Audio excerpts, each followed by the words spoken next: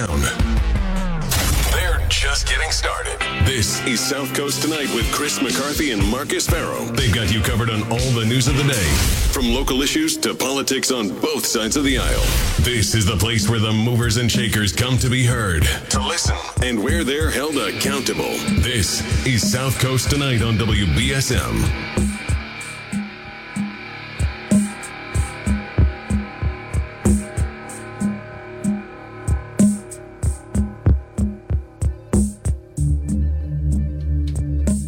Welcome.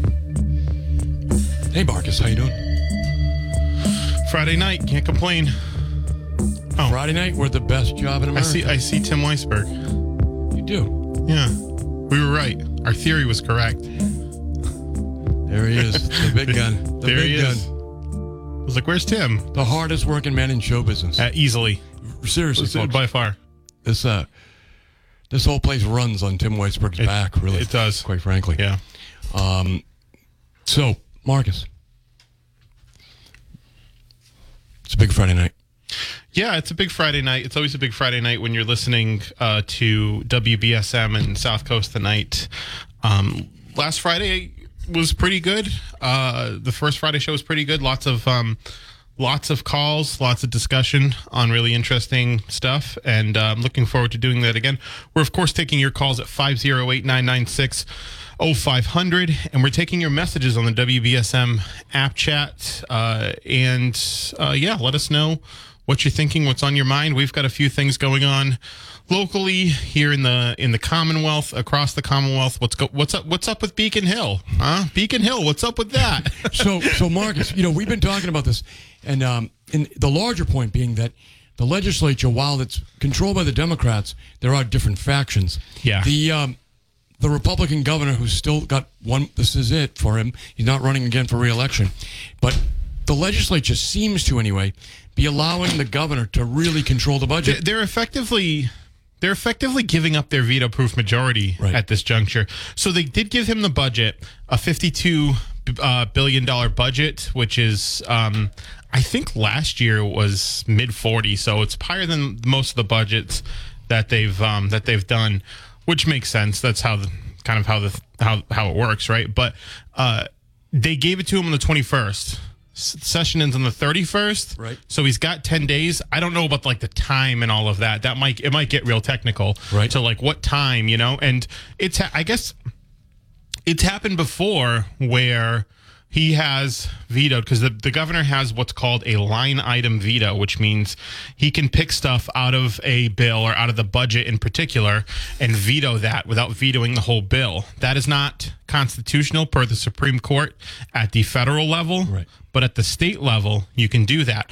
So there is, it could be the case that they take up some line item vetoes in the next session with Governor whoever. Governor. Well, who knows? But it looks like the Democrats, which would be Healy, are in a very strong position right now. I think so. I think a lot of people are assuming she's going to win. You never know, right? But it seems like she's in the strongest position. She right also now wasn't going to run unless she knew she could win or felt she could win. Well, because Baker would have been the odds-on favorite. She waited to see what Baker was going to do. Really, you just don't. It's not good politics to run you got a safe seat in a statewide election. Right. It's not good politics to run against the guy who's the most popular governor in America, who has a plus 70% approval rating, right? Even a plus 60%. Right. So that's just never smart, considering how easily people elect and re-elect incumbent governors. So we have this situation now. I'll give you one in particular where the legislation to legalize sports gambling in Massachusetts, and I have a piece about it up at WBSM.com. You can read more about it. Marcus, the bill right now is stalled. Okay, there's the House and the Senate. They have to come together and vote on the bill. They go to a joint committee and they work it out, right? They work it out in a conference committee. Yeah. To have it come out in a product that they can forward to the governor, which then he can veto or he can sign. Right. The problem is that the clock is running out, as you mentioned earlier. Yeah. And they are stalled. The Speaker of the House, Ron Mariano, says they are, quote, very far apart. Very far apart. Our news here, we have, if you've been listening to the news, you've been hearing that. Most of the Boston media is covering this as well. Yeah. They are really far apart. Now, the sticking point, and on the legalized gambling of betting, right? This is on football, basketball, major sporting events, is whether you'll allow colleges to be included in that or only have professional sports, okay? Right. So the House version of the gambling bill excludes colleges, okay? Excludes colleges. It only has professional sports. Now, I understand why the Senate would say that, okay? Mm-hmm. But the House bill has professional and college, all right? That's why they're far apart. Right. Now, folks, why does that matter? Well, it matters for a couple of reasons. But number one, there's about a $40 million difference in revenue, annual revenue, on the projections. If they include college, right, it's $40 million annually to the Commonwealth more in wagers. So the reality of it is that, and this is maybe our puritanical ways, we do want to protect our youth. One of the schools of thought out there, and I understand it, I mean, I'm sympathetic to it, even though if I don't completely agree with it, is that we don't want to have college kids being gambled on, right? Yeah, you don't want to try to, they're worried that college kids could be vulnerable to exploitation. Right. And that would be true. It is true, mm-hmm. but by legalizing it, you don't do anything more than make it above board. Right now, they're susceptible to the same pressures because there's billions of dollars wagered annually on college sports already. So when you legalize it, all you do is take it out of the hands of the illegal bookies, right? Yeah. The people who are more likely, truthfully, mm-hmm. to try to shave points than someone who's working with an actual professional, right, above ground, right? Yeah. So the Senate bill does not allow for college gambling. Now, as I said, it's a $40 million difference, and I don't think it adds any real protections by keeping college kids out of it. What do you think, Mike? I don't think so either, and I know there's certain states, I forget which. I talked to somebody on Beacon Hill about this a while ago on my previous show. But it was basically that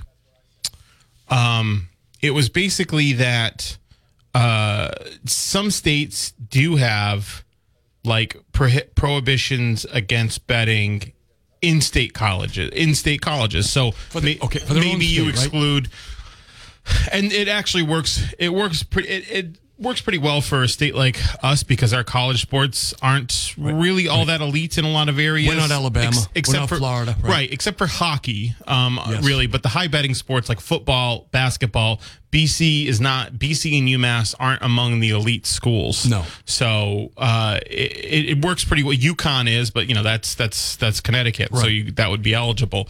So I think that could be a nice middle ground in that, right. To say, okay, well, at least we'll protect our college kids, right? The ones that are in state, and say that, well, maybe if we're going to have this legitimized betting industry in here, at least they can't exploit, they're not close to college students here and they could try to exploit. I think that's right. I think that if they're looking for a middle ground, a compromise, I think that's a fair one. I think that, Mark, I think you're onto something there. Because it's, if you're at Boston College or one of the neighboring schools and Boston College is playing that night, it might be more tempting to bet on the game and therefore, get involved in gambling where you wouldn't have. Right. So, and of course, there'll be apps, they will go to phones if you're in the Commonwealth of Massachusetts. Like right now, you can bet on sports if you happen to be in Rhode Island. Yeah. Through their apps. You can do different things that you can't do if you're not in Rhode Island. Right. And I assume Massachusetts will go that same route.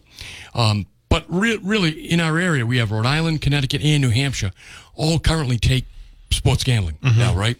So, they sunk money into a big, casino project over in Everett, and there's talk of others going up, and to take this away or to not give them this other source of revenue, I think really hamstrings that industry.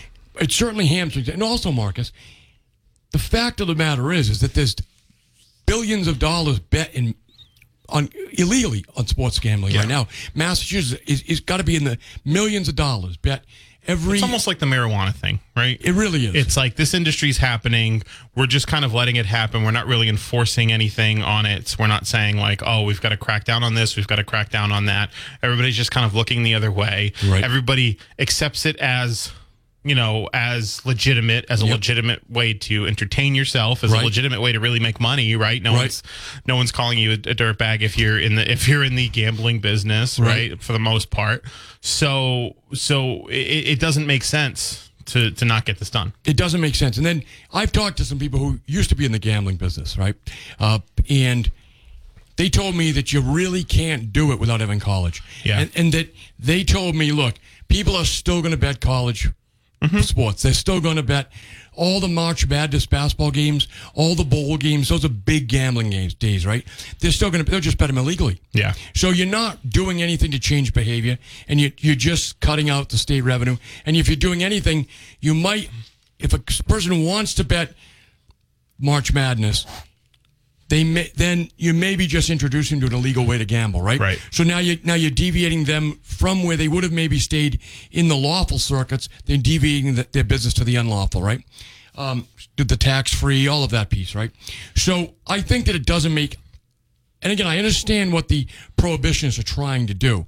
I think their heart and mind is in the right place, but it just doesn't seem like that's the reach should hold the bill up, because if you go another year without sports gambling, you're talking about $40 million, $60 million in revenue loss. You know what's interesting about this is that the person who wrote the Senate bill, basically who sponsored it, Eric Lesser, I had him on the show in the spring. He's running for lieutenant governor. Right. He's a former He's a former Obama administration staffer. He worked secondhand to David Axelrod. Obama actually gave Eric Lesser a lot of credit for his system of his luggage system, and because it's campaign traveling is very hectic, so he gave him specific credit for that. So the system was pretty great. But what's interesting about this is if it gets done, I wonder if this is helpful to his campaign. He's got a tough primary against Tammy Gavea, state rep, and Kim Driscoll, the mayor of Salem, who's frankly gotten a ton of endorsements, and I got a lot of money. Eric Lesser's got a lot of money too. So I wonder if there's a push by him to try to get this done, or if it's the opposite. Yeah. Or if there's people out there trying to hold it up just to screw him. Yeah. Right. Which is possible. It's possible. Yeah. It is possible because that's. They're seen as I think the two, due respect to Tammy Gavea, who I think is a great candidate, is a public health doctor and all that. I think people are seeing this as more of a it's Lesser or Driscoll, with Driscoll being the front runner. Frankly, that's the way the race is viewed. You never know. It's a 3-person race, so you don't need that much of the vote to win. Right. But yeah, you're right. I wonder if that's being held up to try to hamstring his prospects of winning the primary. He's going to be on, by the way, end of next month most likely. So looking forward to talking to him about Marcus, it. I'm interested if anybody out there has gone down and have used the Rhode Island facilities to bet on sports. Mm-hmm. If they go down and watch the games there, make a day of it, or an evening, whatever. Or if people are dying to bet on sports here in Massachusetts, is it something you really care about? Or are you already betting anyway? Yeah. It would be nice to have it up and running for football season. I mean, I really don't gamble, so but I know that people like to. Yeah, I don't either. I know people really like to. It's not, it's not something. I play fantasy football, so that's the most amount of investment, which is kind of like gambling. It's not the same. It's not the same as putting unless you're doing daily fantasy, which is different. And it's what's interesting about it is sports betting is illegal, so technically daily you can't really do daily fantasy here. Right. But DraftKings is headquartered in Massachusetts. Right.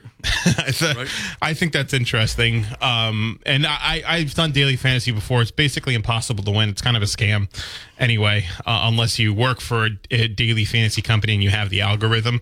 But it's interesting. It's disappointing because you feel like if they don't get this done, they're losing out on an entire football season, right? An entire college football season, right? Even if they decide not to do college, an entire NFL football season, an entire, at least half of the NBA season, because who knows what's going to happen when who takes office in January and what's going to happen then, right? I don't think we've gotten any governor candidate comment on this. And baseball is not a big gambling sport, but it still is. Yeah, it'll have people, if it's there, people will do it. Yeah. So the Red Sox, the Yankees, all of that stuff. You've got those options there as you go down, get into the fall World Series stuff. Mm-hmm. So I would imagine that the other part too, Marcus, fights too. People bet on fights all the time. Fights are a big deal. Yeah. The other part of this is who gets the license. How are they licensed? There's not a lot of conversation about that, but I do wonder. So, as we've noticed, the marijuana licenses, who gets the license? Yeah. Is a license to print money. Okay. Yeah. You and only you can do something that most people can't do, right? Mm-hmm.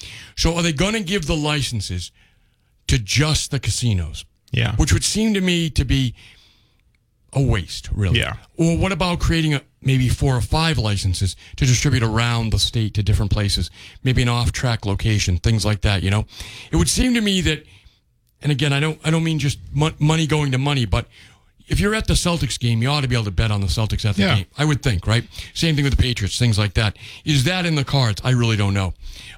Or, for instance, some of the locations that don't have sports, like some of the old tracks, right? They have off-track betting now. There's a place in Raynham, the old Raynham track. You can bet horse races from around the country there. There's no races running there. Right. What about giving them a license, okay? Because it creates more jobs, spread the economic wealth around a little bit, more than just giving it all to Encore and the guys out in Springfield, Right. That may be another one of the sticking points here that's just not being talked about because that's more of a lobbyist type deal. It's more of an inside deal, right? Yeah. That could be it. I mean, it's. Yeah, right. We don't even think of that. Like, what special interests, besides the political ones, are actually the ones behind this, behind this holdup, and maybe the long-term benefits of them getting the exact bill they want, are better than missing out on the season. Is Rhode Island holding this up? Yeah. The lobbyists from Rhode Island, holding this up? Yeah. I don't know how much. It's interesting. Like we experience because you. There are people that stand to lose from this, and Rhode Island is one of them. And I've experienced, we experienced this at UMass Law actually when there was a push to make when there was a push to make UMass Law, Southern New England School of Law, a public law school, which ended up being successful. When there was a push to make that, to make it a law school, there were special interests that were in mostly law schools, right? Mostly law schools. I think Suffolk and New England. I think they came Suffolk and New England School of Law in particular, because they were, they were mid-tier law schools that they're fine. I know people that have gone there and done very well. Sure. Right. But they're mid-tier law schools that are more expensive. So they would take it. They would take it in the mouth when that happened. Given what I know about people who went to UMass Law, they would have ended up at either Suffolk or one of the other law schools, I believe, if they didn't have the option to go to UMass Dartmouth, right? Yeah. You went there, I got into all those law schools, right? I actually got into UMass Law first, so I knew that ahead of time, and I got in there first, so I was like, okay, I'm going here. It's close, it's cheap, right? I'm going here, right? But I got into all the other ones, all the other ones. Wenwick, New England, Suffolk, Roger Williams, and I could have gone to either of them, but obviously I'm going to go with the more affordable option, and for me, closer option. Right. So the other angle on this is you wonder if the state lottery people, Deb Goldberg, obviously there's only so many dollars in gamblers' pockets, right? They'd like to make less, right? Are they worried about the competition with the lottery, right? By giving people football and basketball options? I think I don't know, because I think you're not going to get people are betting anyway. Different kind of players. Yeah, I would think so. But I think that's true. I think they're different kind of players. And also, if you want to bet sports right now, you're betting them. Yeah, right. Right? That's the thing. There's all this money that's going into the illegal market, right? Yeah. And I would say that Rhode Island, Because one of the things about Rhode Island is you can't bet there by phone or by the internet unless you're physically in Rhode Island. Yeah. So if you're Twin Rivers, you've got all those tables and things like that. If someone wants to come down to bet the Patriots and watch the Patriots game, then they might go buy the slot machines, right? Which adds to your revenue, things like that. So I do think it would be a loss leader, a real loss for the casinos of Rhode Island and Connecticut. Right? Again, the Connecticut casinos can take gambling right now. They can take sports betting. So you wonder if those folks are playing as well. Have any of you folks out there at 508-996-0500, have you bet down in Foxwoods? Have you bet at Mohegan Sun? Have you used the Rhode Island facility yet to bet on sports? Are you planning on doing that? Would it make a difference to you if you could bet them in Massachusetts? I'm curious. Do you even matter? Does it even matter to people? I mean, that may be the other part, Marcus. There may be so much controversy on this bill that people say, I really don't want to vote on this thing. Right, yeah. Let's just let it die. Yeah. Right? Right, just let it happen. Yeah. I'd rather not take the vote. Yeah. Maybe. The rainy day fund's already pretty, the rainy day fund's already pretty flush as it is. Right. I just realized if there was a competition between people using the Treasury's gambling, let's call them mediums, and the sports betting, then that might mean if the sports betting bill gets passed, there's fewer people holding me up in line at the convenience store. That's true. That's very true. All right, 508-996-0500. We're going to take this break, and then we'll be right back. This is South Coast Tonight with Chris and Marcus. 1420 WB. Hey, what's up? We're back. Welcome to South Coast Tonight. I was going to play songs about Friday night, and I wasn't able to. By the way, we're going to have Hugh Dunn come in at 8:30. If you guys didn't hear yet, the home rule petition to get Sergeant Cassidy, who passed away last year due to COVID, get him his benefits, has been passed by the city council. It'll get signed by the mayor. It'll go through the legislature, and it'll end up on Charlie Baker's desk. So we're going to hear more about that from Hugh. Hugh was instrumental. It's been a long process. It's been a long process, longer than it should have been. It's been longer than it should have been, and they wanted to make sure they crossed all the I's, dot all the T's, right? But they, here we are. Yeah. Here we are. It'll go up to Governor Baker's office, but we'll have Hugh Dunn at 8:30 to talk more about the process with us. And because, look, things don't normally take this long, but also things aren't normally this substantial, right? Right. I mean, this is a very substantial piece of legislation. The city ought to be proud of itself, proud of its leaders for doing it. There was a lot of people that were lobbying against it, too. Like, Mass Municipal Association is against it, and they were like, well, this is... I didn't like their argument. I was like, well, this is just, it's going to be so hard for us guys, Right. And it's like, I don't care, like figure it out, get it done. But yeah, so we'll begin with him to talk about that. We'll also be taking your calls at 508-996-0500. Chris, I think we can announce this due to the confirmations that I got, because I think this is a good lead into the next topic. Sure. But we are on August 17th going to have a debate here on WBSM between the candidates for sheriff. We've gotten 2 out of the 3 that confirmed so far. I imagine the third's going to confirm, but that's the date that we're going to have the debate. And that's when? That is August 17th, and we're going to do it from 8 to 10 p.m. So we'll have our show. We'll have a little warm-up for you guys, and then, Chris and I will talk about maybe the race, top 10 sheriffs of all time, right? Something like that. Right. And then we'll get into that debate. Really looking forward to hosting that primary debate between George McNeil, Nick Bernier, and Paul Heroux. It's Sheriff Hodgson didn't have a primary opponent. He's very popular with the Republican Party, and so he didn't get a primary opponent. So he's just waiting for the Democrat to come out of the race and face them and face him in the general election. So I think it'll be a very interesting debate, because the way we're going to do it, folks, is the first hour of the debate will be them asking each other questions. Yeah. We'll be going back and forth, which will be interesting, because they know the issues. They also know what they want to run on and what their opponents might not want to run on. So, and they know what they want to highlight about their opponents. No, absolutely. Absolutely, Mark. That is no. So that'll be fun for you guys. And then the third hour of the debate, second hour of the debate, the third hour of our program, will be you folks we'll be taking your calls. Yeah. So you'll be able to ask your favorite candidate or least favorite candidate a question. And this will be the Democratic primary, okay? I'm quite sure that whoever comes out of the Democrat primary will return, and I know Tom Hodgson will, because we'll host a general election debate as well. Oh, they'll come in. Here, they'll come in. Yeah. So it's not as far away as you really think.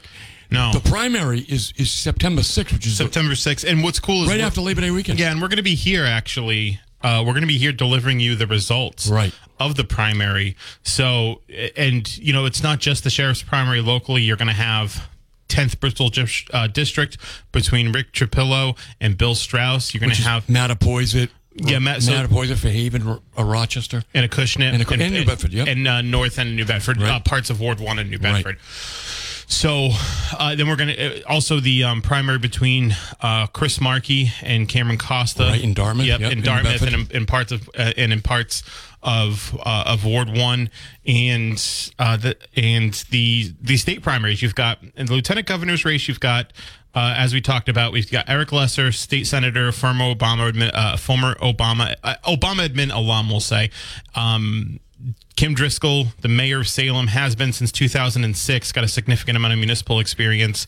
And you have Tammy Gavea, who's a state rep, kind of seen as more of a progressive firebrand, I think, has regularly challenged Ron Mariano in the House leadership on various issues, which is probably why Ron Mariano endorsed Driscoll in the in the LG's race. But and then you have Andrea Campbell and Quentin Palfrey, who are going to be that's the AG, right? Yeah, and Shannon Liss-Royden as well, spending some money. Yeah, she's actually running a lot of pretty good commercials now. She's spending a lot of her own money. She has a lot of money. She has a lot of money. Yeah, she's a very in fact, it's what she's attorney. Running on. She's running on the fact I'm a successful lawyer. Yeah, I have a lot of money to spend on this campaign. Right. It's kind of interesting actually because she's spending her own money and really running on the fact that hey, I've won a lot of money for my client. It makes you wonder. It makes you wonder if she would have been able to shake up that Senate race at all. She's pouring this much money. That's into right. She got into the Kennedy Markey race. Yeah. She was in the Kennedy Markey race.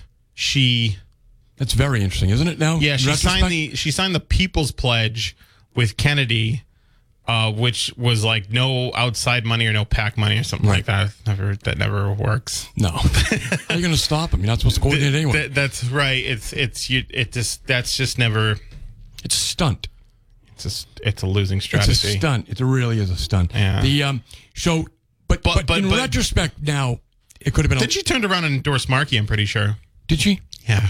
The whole after signing the People's Pledge. But now she's running for Attorney General, and she is running. I see a lot of her TV ads on the Boston TVs.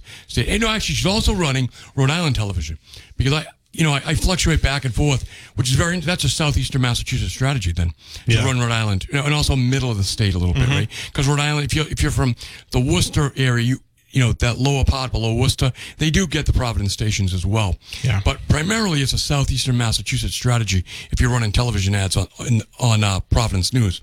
So, of course, we got the other major race, which is the auditor's race.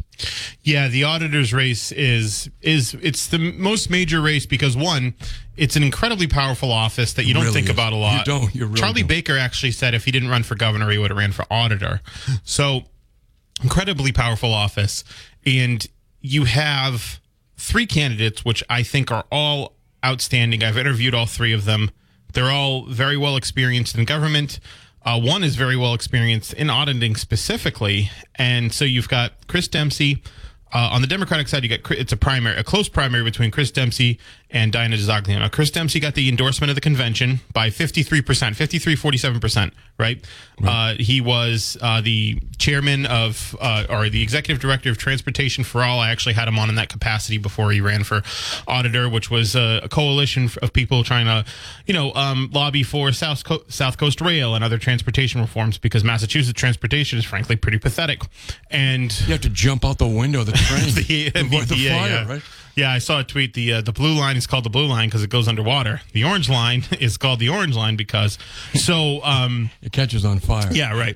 So Chris, he's also what he's most famous for is being the head of the Say No to Boston initiative, Say No to Olympics in Boston initiative, right, which kept they got it outspent 1,500 to 1, but kept the Olympics out of Boston. A successful attempt, and it got him Bostonian of the Year from the Globe. Which, if you recall, New Bedford was going to be the site of the sailing for the Olympic. If it came here, the Olympic sailing was going to be done out of New Bedford. I remember Will Flanagan wrote a letter to the because he was mayor at the time, I think, when all this was going on. Right. I think he wrote a letter to the Olympic Commission, said, "Well, you should have things here in Fall River." Well, John Mitchell worked actively. It was John Mitchell that got the sailing out of New Bedford. You know, I mean, now you thought that would be pretty good for Fairhaven as well. They'd have to set up, but the problem, spectators, but it didn't happen. Yeah, the problem is the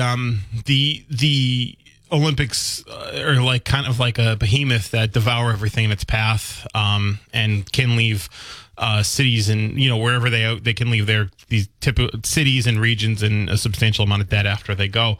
But he successfully did that. He got Bostonian of the Year from Boston Globe, and he also worked as Assistant Secretary of Transportation for the Deval Patrick administration. So he's got a lot of governmental and NGO experience. Dinah DeZoglio, state senator. She was a state rep for about 7-8 years before getting elected to the Senate. Did one term in the Senate, then decided she's running for auditor. Right. So, I think she's got a really good personal story about growing up to the daughter of a single 17-year-old mother, and being housing insecure, and then working at various nonprofits and all that before she finally got a job as a staffer at the State House and worked her way up the ranks on Beacon Hill. That seems to be a big thing in the Democrat primary this year, is talking about your parents.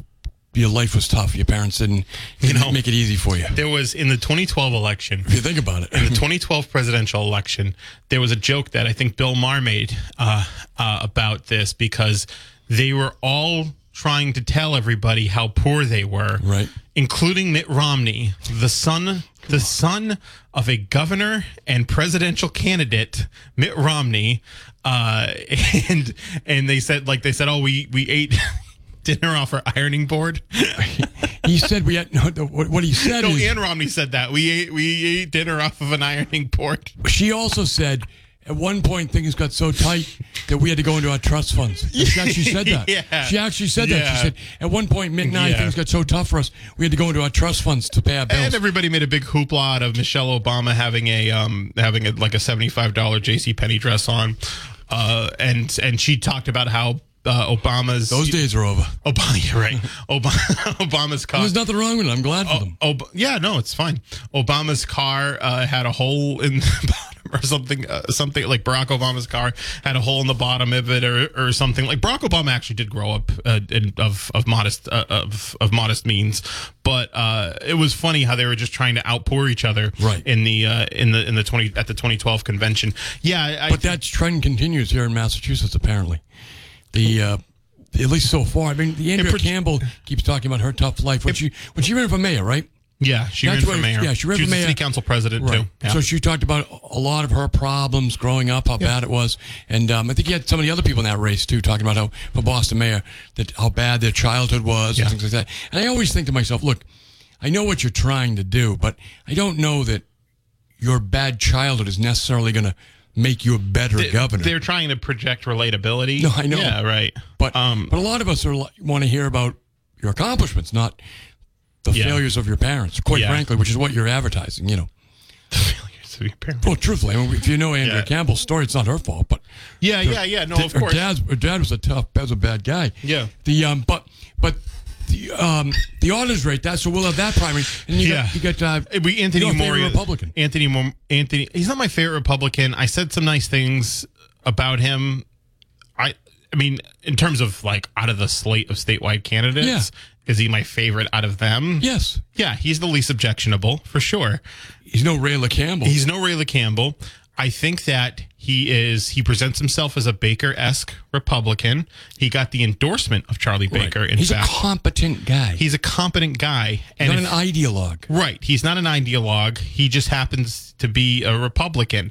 So I said some nice things about him. And so, and I think he's a good guy, right? And I think he's a good guy. He's gonna be on. He's gonna be on one of in a couple weeks. Actually, he's scheduled to be on in studio with us, and I'm looking forward to talking to him because he's very interesting. He worked for the federal government setting up security in Logan Airport after 9/11. Right. He's the head of security at the Isabella Stewart Gardner, which is a very cool museum. If you've never been there, you should go. And he's looked for the missing art. He's been very much involved in the case of the stolen art there at the museum, and he's written some books. He's read a lot of books. Traveled all over Europe. He's an expert in art theft. I mean, there's a lot about Anthony Amore that's worth looking at. You know. Yeah. And the other thing too is, as you point out, he's running on a Baker-esque, which I would say a competence in government, right? The ability to do the job for the taxpayers without being hamstringed by an ideological And since agenda. there's no primary, he doesn't have to compare himself to like an angry jerk. Yes, right. Yes. So he's got that going for him as well. Yeah, he seems like, and I know the Mass GOP. I've talked to people in the Mass GOP, and they seem to think that they've got a puncher's chance in that race for auditor. So I keep talking about it because it's important. One, like pay attention to it. It's really important, and two, it's just the closest race from start to finish. Absolutely. You know, it's just like, because some of the primaries are close, sure, but like we're not expecting the Republican to win Secretary of State or Attorney General or Treasurer. I don't even know. There's not one running for Treasurer. There's not one. Yeah. Can you so imagine? I'm not even expecting the other statewide races to be all that competitive in the general. This one could be. So it's just one that I think you should look out for. 508-996-0500. Let's take this break. We'll be right back. Download the I'm Marcus. Hey, and I'm Chris McCarthy. We got a call, 508-996-0500. Let's go to the phones. Good evening. Thanks for holding. This evening. Hey, what's up, Tom? Well, yeah, I just had a question that it bothers me a little bit. Maybe it's nothing, I don't know. But when the president came to Somerset, we didn't have a city elected official there. I thought when a mayor, any mayor, at any point in our history leaves town, then the city council president basically has that authority. And I'm wondering why there is no city council president over there greeting the president in Somerset. Do you guys have any inside information on why that didn't happen? Well, I don't, except that I can just say this, that I know the president's visit was really short notice, right? Yeah. And when we talked to Jake Ogdenkoss about it, he talked about they called him and told him just to be there, right? Yeah. And it was, so I would imagine it was probably because John Mitchell was in New York, out of town, and I would imagine just the lack of notice. He just said, we'll send somebody from the Port Authority. Is that what it was? Yeah, they sent someone from the Port Authority that was there. There was somebody on behalf of the city, but not an elected official. I agree. I think that could have been. I mean, what an opportunity for Ian, to meet the president of the United States. No, absolutely. I think he would have taken it if he had it. I think he would too. Yeah. That's very interesting. I didn't realize Ian's not one to turn down to opportunities like that, for sure. No. Yeah. Meet any president. I mean, it's quite an honor when you get to meet the president. Yeah. Sure. I thought that his speech was very good. Naturally, I'm in favor of wind up and down the coast, and some people aren't, but I happen to be a little bit versed in it going back 40 years, and where it started here with Mayor Markey and a wind study down at Fort Robin. That was back in 1981, I think it was. But and they spent $75,000 on it, and it proved to be feasible for what was being proposed, which was 20 Jacob wind machines. Those machines were like $20,000 a piece, but they could have generated about $200,000 for the electrical costs at the sewage treatment plant. Now, from that point to where we are today are huge strides, no doubt about it, and the development and the technology increase and everything else. But I'm real happy that one, at least for the time being, is going to come through some type of fruition. I think we also got to start thinking, because I believe Biden's a centrist. I don't believe he's no kidding. Yeah, no, of course he is. Right. And his statement, to the extent he believes in anything at all. Yeah, and he presented it in such a way. It wasn't a radical statement. Hey, it was Tom, I got to take this break. Can you call back in the 8:00 hour, please? I got to take this break. Thank you. Give us all back, Tom. Thanks. 1420 WBS.